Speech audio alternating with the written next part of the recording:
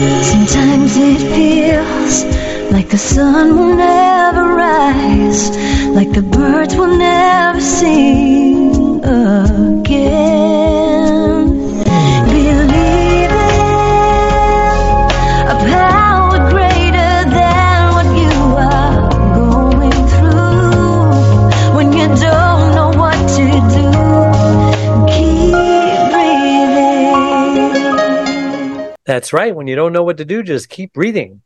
From the City of Angels in Los Angeles, welcome to all my listeners out there in Radio Land. I'm Dave, the Caregiver's Caregiver, at caregiverdave.com, along with, well, normally my lovely co-host, but she's not here today, so I'm not even going to mention it.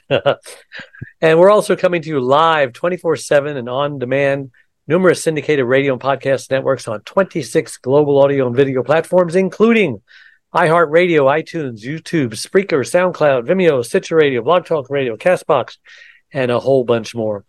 In fact, we are very proud to be voted number one caregiver podcast of the top 50 on Player FM, and number two caregiver podcast on FeedSpot out of the top 60, and number two on caringvillage.com. And we have an especially exciting show planned for you today. Mark Steven Porro, just like Zorro, a New York native, earned an industrial design degree from the Ohio State University. After years of agency work, his love of acting led him to Hollywood, where he appeared in dozens of TV, film, and stage productions.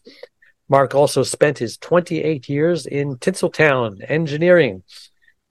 Entrepreneuring, I should say, not engineering. There's a difference. He started 5 nonprofit companies, but holy applause, none were intended to be. He now lives in the south of France, but hold your pity. He, of sound mind and body, chose to suffer in the heart of wine country where the locals insist his French isn't so bad. At least that's what he thinks they're saying.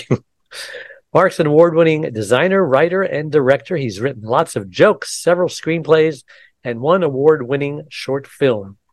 A Cup of Tea on the Commode, a sad, sweet, and funny memoir, is his first published book. But before we get started with Mark, I want to take this moment and thank my last week's guest, Christina Ramirez, a serial entrepreneur bringing her empowerment curricula to audiences everywhere, from children to corporations. And just a reminder, you can watch or listen to that interview and all our interviews, actually, on caregiverdave.com, my membership website, and also on the 26 global audio and video platforms that I just mentioned previously. Okay, enough of that. Mark, so great to have you on the Caregiver Dave show. Thank you. Glad to be here. Hey, I like to ask my guests just who is Mark Porro and why was he placed on this earth? I have to admit, I knew this question was coming, so I gave it much thought. You cheated. I have to, I have a thing that I put on my Facebook thing when they ask for a quote or something, and I think it really is my thing. I say, find the joy. And so I try to find the joy in anything that I do, and then I try to spread it. So, any situation, if you can, I think it's a choice. You have an attitude and you have a choice, and you say, listen, I'm going to make the best of this no matter what happens. And that certainly came into play when I decided to jump in and take over 24/7 care of my mom. So I'd have to say that's it. Find the joy. How long ago was that? It began in 2011. 9 days after her 89th birthday, I got a call from my brother who said that our mother just shut down. She was at a senior center. She went there for activities 5 days a week. And they called and said, come get your mom. She's not dead, but she's just basically gave up and won't respond. And was it so they didn't call an ambulance. What was her ailment? There was no ailment. I think she was just depressed, as we found out. But I didn't know at the time. It was, you get this call, and they said the doctor cut off all meds and food and water, and hospice came. And I kind of freaked out because 14 years earlier, hospice was called and to my father, and 2 days later, he passed. So I took the quickest flight I could get back to our home in New Jersey, the house that I grew up in. You came from France? Pardon me? You flew from France to do that? No, France. I moved to France in 2016. So I was in Los Angeles at the time. I see. And so I flew home, and Mom was in bed, comatose, semi-comatose, wasn't responding to anything, barely opened her eyes. She did respond a little bit to touch after a few days, but her 6 kids came. I'm the 3rd son and the 5th child and the tallest. So he had 3 boys and 3 girls. And so we were basically on death watch. And then we also, she was Catholic. We all grew up in the Catholic Church. And so we had a priest come in to give her the last rites, and we just waited. And a few weeks later, I think that I have a chapter in a book called A Silent Scream for Help. And so I think this was a cry. She wanted help. She wanted love. It wasn't in the house. And I think she really wanted to be rescued. So we were there, and she snapped out of it after a few weeks. Really? And interesting thing was, I stayed with her for a number of weeks, and we knew hospice was going to be there for 6 months. So hospice, I had to go back to LA because I still had business responsibilities there. So after, I think in May, so this was February. So I think in May, I went back to LA and then kept in touch with her. And, but she was off meds. She was probably on a dozen different medications. And why did they take her off to begin with? Because they thought that she was comatose, let her die? Yep. It was basically let her die. The doctor never came. Doctor never even knew. He just, I don't know what the deal was. The doctor just said, let it go. Interesting. So off meds. So after the meds were off, and after she snapped back, was she left off all the meds? Pretty much, yeah. So for 3.5 years, she had a heart issue and a pacemaker. So eventually, we had to go, I think, with a low dose of digoxin for her heart. And that was it. How old was she? Pardon me? How old was she at this time? 89. Interesting. And so digoxin for the heart, nothing else. And once she snapped out of it, she started with pumpkin pie and then sherbet. She loved sherbet, and she ate about 8 bowls a day. That's all she wanted. And then she moved on to oatmeal, about 8 bowls of that a day. And she was a type 2 diabetic and thought, boy, she must be riding the most continuous sugar high, but she was doing great. She was back. She had her sense of humor. And so we didn't want to change a thing. So I think her own cure was the one that was better than the medications. Mark, most caregiver stories don't end happily and aren't as positive as you just portrayed. Sounds like you had a pretty good deal here. You brought her back to life, and she was enjoying life. Yes. Yeah, I think so. I mean, we had some issues. Part of the problem was the people who were they weren't personal caregivers, but they were living in the house for about 3.5 years at that point, and they were the problem. So really? By Jersey law, we couldn't get rid of them. We had to come up with a compromise. So I had to live with these people for about 7 months. And why? Let's back up. Why couldn't you get rid of them because of Jersey law? Were they employees? Jersey law, I think if the people are a resident in a house for a certain period of time, and one of the ladies was over 60, by Jersey law, you can't boot them out. You had to come up with some kind of a compromise. What kind of crime would they have to commit to get them out? What if they were abusive? What if they were stealing? What if they were just bad for your loved ones? The problem was they were in the house, so I didn't want to. I was trying to ease the tension, not add to it. So I didn't want to. I mean, they were not really good people. They thought they were, but anyway, I took over. So I was like, I called. I'm the new sheriff in town, so I was taking care of my mom. So I wasn't worried about my mom. They had very little interaction with her, but they added a lot of tension in the house. So it wasn't all smooth sailing. And then once there was some stress there. there was a ton of stress there. And what helped me, because we'll get to the thing where, again, it wasn't all smooth sailing. The house was in terrible shape. This was a beautiful, welcoming home that we grew up in, and now it was just trashed. Wow. So I started renovating, and the basement was the worst. So I started in the basement while these people were living there. So it became a stress relief therapy for me, because I'm banging 2x4s, ripping down walls, redoing plumbing and rebuilding and things like that. So there was a lot of you have all those skills, huh?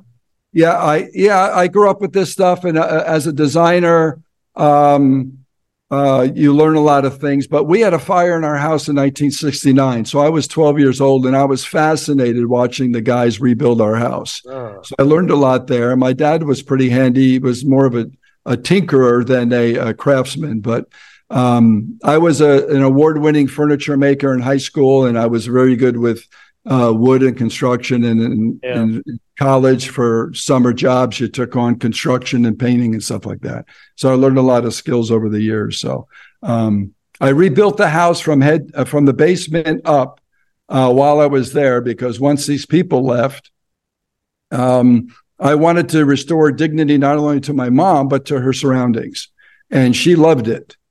She loved the new. At that point, she still couldn't walk, so I would carry her upstairs. I gave her her first bubble bath in years in the renovated bathroom. She passed out in the tub, so I tried to do a good thing, and I thought I killed my mother. And I said, well, at least she smelled good. But I left her in the bath a little too long, and her blood pressure went way down. So I brought her back to bed, and about 30 minutes later, she woke up. And so she had no recollection of passing out, but she did remember the new bathroom. So it was a win-win. Wow. So let's talk about any lines that you will not cross in dealing with 24/7 care. Well, I think it's unusual for a son to take on the caregiving. And mostly women. Yeah. And while hospice was there, I learned a lot from hospice. I was a really good student, so I wanted to learn as much as I could while they were there so I could take over.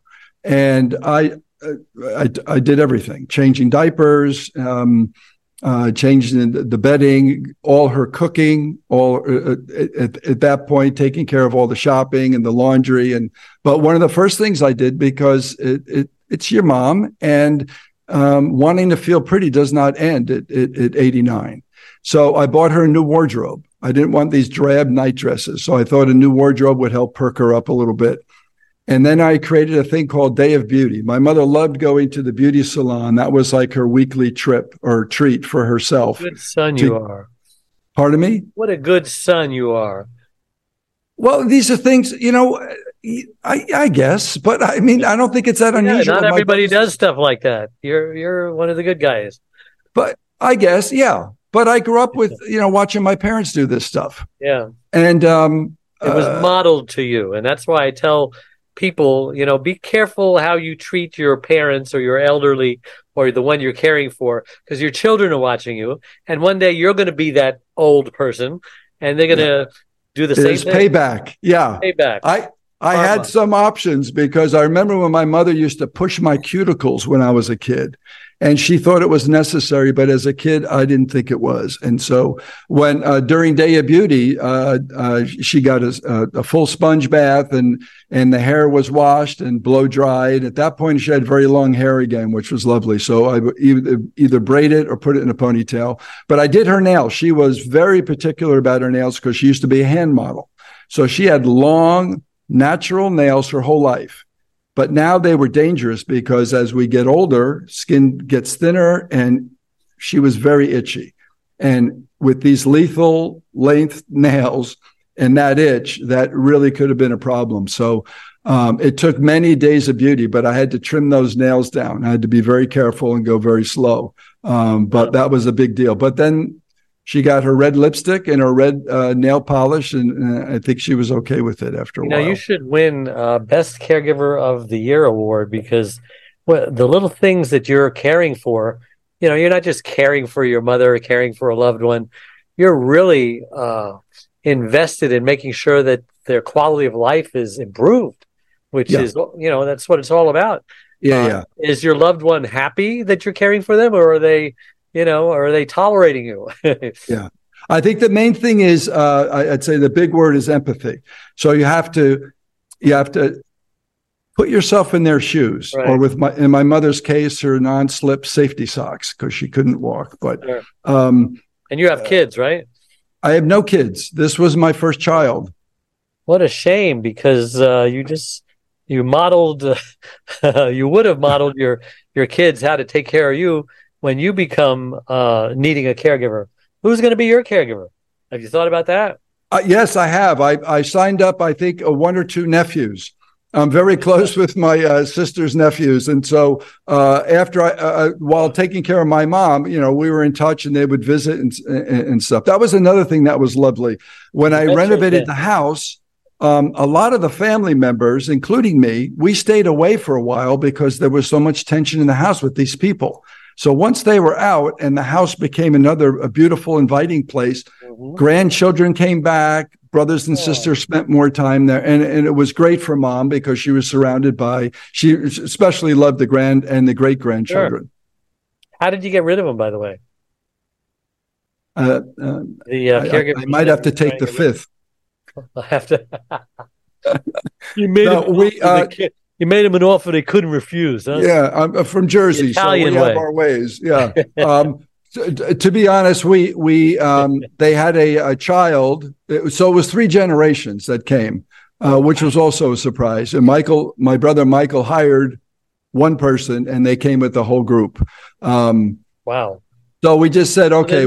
They were like roommates, and it's very difficult to get rid of a roommate. Yeah, in California. Anyway. I call them squatters, actually, because they did very little work and they lived for free for several months. I got you. So we came up with an agreement that will give you 6 months and you're out. And they knew they were leaving, but they waited to the last day of that agreement because they didn't want to pay rent anywhere. It was just fight it legally or anything, right?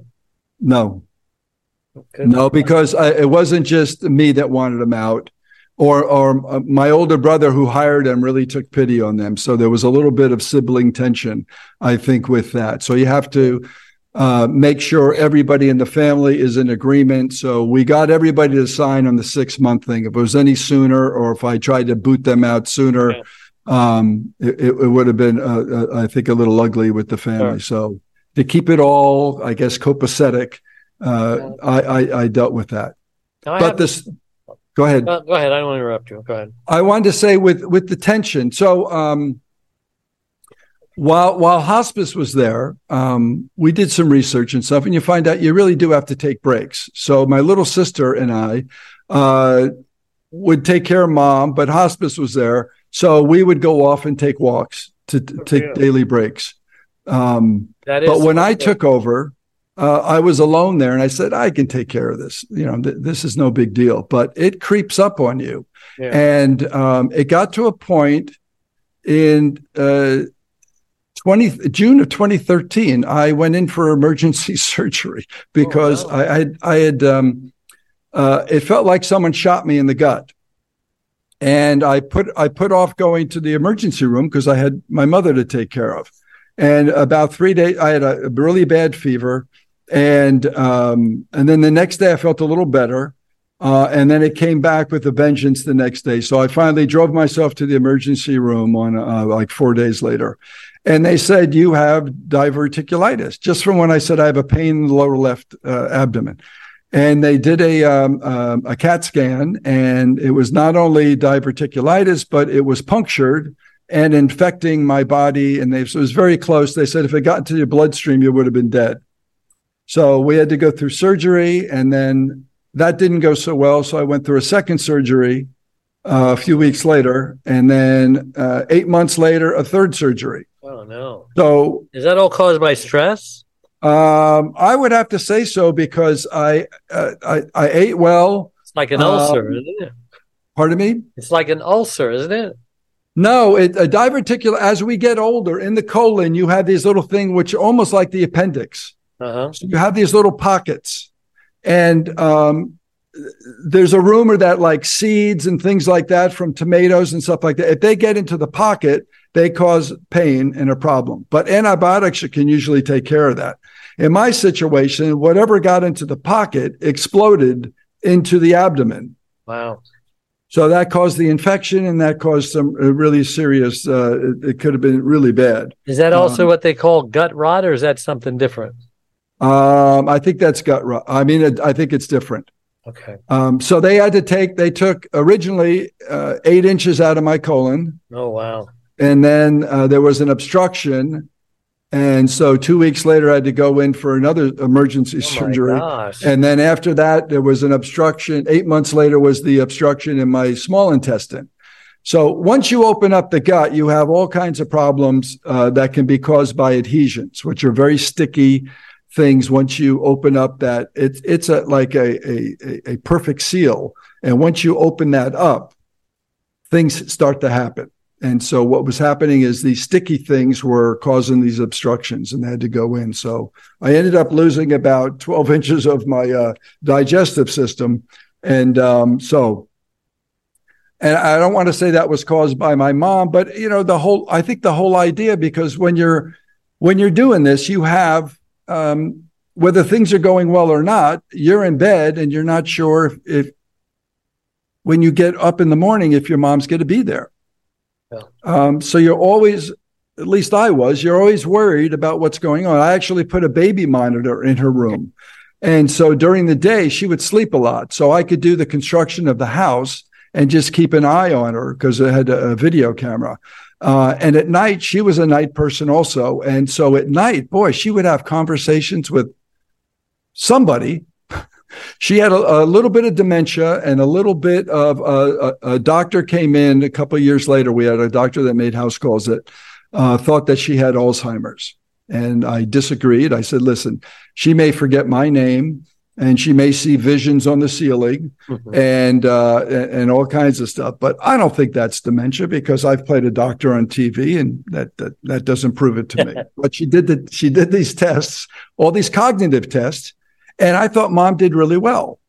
What would you do differently, knowing what you know now, to perhaps avoid all of your surgeries?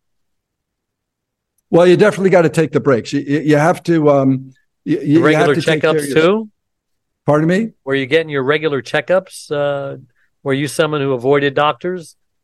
No, I mean, the last checkup, I think before this, the whole thing with the surgery was with my doctor in LA, who I had for about 20 years. So he said, you're in your mid 50s, you got to start taking care of things like have a colonoscopy and stuff like that. And that was my last checkup. And then with all these emergency surgeries, I was getting great care and great medications. But one thing good about all those surgeries was I got a deeper empathy and understanding of my mother's situation because we had a lot of things similar after that. So I could no longer walk without assistance in the hospital, at least. I was on heavy medication, so I was seeing visions also. I had very little control over my bowel movements. And I took, there was a protein drink called Prostat that we were also giving my mother. So it was all these things in combination. I'm going, oh my gosh, I'm becoming my mother. So anyway, a happy ending was I survived it. We had to get someone in to help with the heavy lifting, but I was still involved until my mother passed. And so I was still pretty good. How old are you today, if you don't mind me asking? I'm a million years old. I am. I just turned actually 66. Oh, 3 years younger than me. Oh, yeah? Okay, good. That's pretty good. Well, you're in good shape. Considering all you've been through. It's the wine. It's the wine. So I think that, it's the important thing is the any of the little things you can do for your loved one. If there was anything that they loved in the past, if you can bring that back into them, whether it's music. My mother was Irish, so I played a lot of Irish music. I also did the river dance in front of her, which made her laugh, but made my shins cry. So there's lots of things you can do. But and I'll it's tell worth you, the if pain if your loved one is happy, the caregiver is going to be happy. So yeah, absolutely. you have every motive to do that, and you should be doing it, out of joy, not out of duty. Right, It right. might start out as duty, and if it does, because many people are drafted into this, they didn't sign up for this. It wasn't on their resume. They don't know what the heck they're doing, but learn and turn it into a happy experience. Otherwise, you're going to end up needing a caregiver as well. The statistics are shocking. 30% of caregivers die before their loved ones do. About 60% will become sicker than the one they're caring for. Many of them getting the very disease or illness that they have and needing a caregiver of their own. So you want to stop that. Yeah. Also, you bring up a good point about having bad caregivers. That's a big problem. And how do you get rid of a bad caregiver? I know you pleaded the fifth on that, but if someone in our audience says, I got to get rid of this one, what do you recommend? Well, short of murder, Right. I mean, if you can sit down with them, I mean, first of all, they should be licensed and qualified. Okay. These people, especially the one that was the personal assistant, was not licensed or qualified. Okay, so that'll avoid a lot of problems right there. Yeah. Right? Okay. Yeah. So you can easily just say, I want to, and that's how we got rid of the personal assistant or the personal references hygiene. too. Did you have references on them?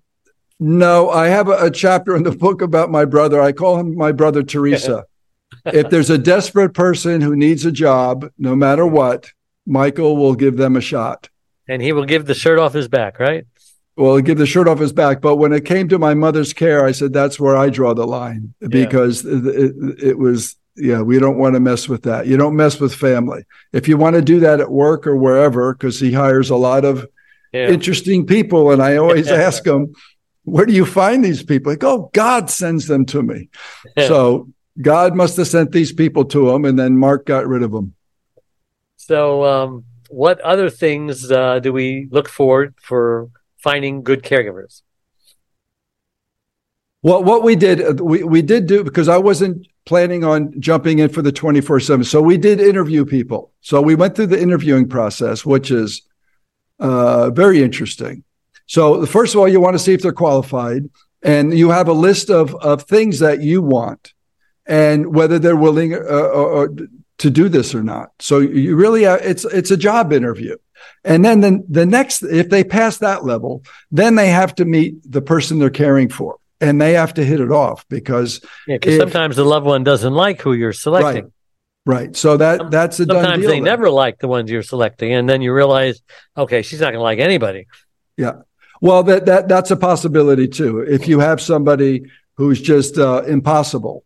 My mother was not, but she was. She had a good BS detector, and we had two other groups that came in before these people stayed 3.5 years. The first person lasted about a year. She was a disaster. The second people were great. And they got along with my mother, and my mother got along with them. And it was because they were happy people. And my mother could sense that. And they liked her, and they had, and after they left, they bought a house. And that's the reason they left. They would come back and visit. These were generally good people who liked what they did. And then the next group, I think they were desperate, and they wanted they got a great deal. They got a nice house and a nice location in a beautiful town. And they didn't care about the person they had to take care of, really. They kind of put up with it, and that was the shame of it. Yeah, it's a shame, but a lot of Alzheimer's or dementia patients become paranoid and start accusing the caregiver of stealing, and they're looking for things like that. And it's sad because I know that happened with my mother-in-law. She thought I was breaking into the house and stealing things to try to drive her crazy. I mean, just paranoid. She'd call the cops 3-4 times a day saying, somebody broke into the house, somebody stole this, they stole my silverware, and then they brought it back 3 days later, they stuck it under my bed, they're trying to drive me crazy. Really, she was doing all this, but she wouldn't admit that she... So you were very fortunate that none of that happened with your mother. Right.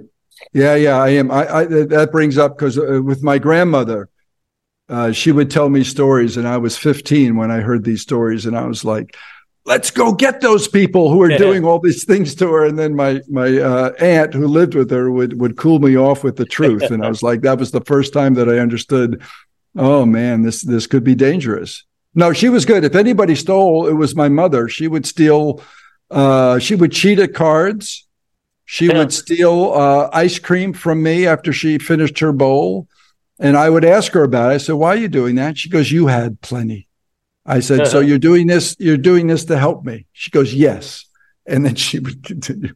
So you have one book? One book. And talk about that. Why should people buy your book?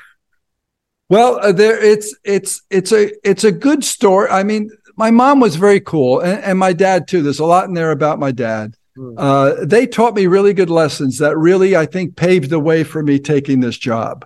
Because people say, "Oh, you're great." So I said, "No, this was the right thing to do."